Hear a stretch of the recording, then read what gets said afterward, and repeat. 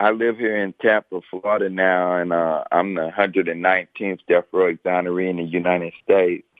I'm a death row exoneree from Ohio. I did 20 years on Ohio's death row for a crime I had nothing to do with. But since I've been home, I've been fighting and speaking out against the death penalty because, it's just wrong. I done lost 56 friends in Ohio. They didn't have 56 executions in my state since 1999.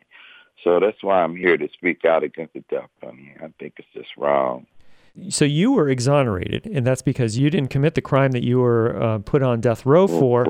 You think that other people that are on death row should also have the opportunity to prove their innocence or to reduce their sentence. Yes, because, they make too many mistakes. As you know, I'm 119th person this happened to. This didn't happen to 162 men and women in America, It's 162 men and women that have been falsely accused and sentenced to die for crimes they did not commit, and I'm the 119th person that happened to, and they got a thing called life without parole. They need to use that because if they make a mistake with life without parole, you can go get this man out the cell and release him. But if you make a mistake with the death penalty, you can't go get this man out the grave and say, oops, my bad, I'm sorry.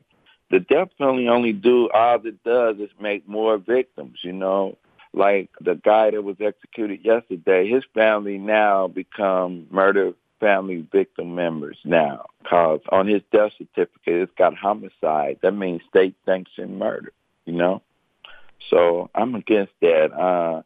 They got better ways to treat people, and, we need to do something more kinder, like life without parole, because this person will never be out of jail. Life without parole, that means he will never see the light of day again, as a free man.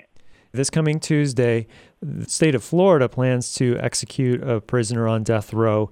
You'll be out on the streets holding a vigil. Yes, this will be my first one since I've been home. I never did it before, but I did a lot of abolition work all over the world, I've been speaking ever since I've been home. I got released from death row in 2005.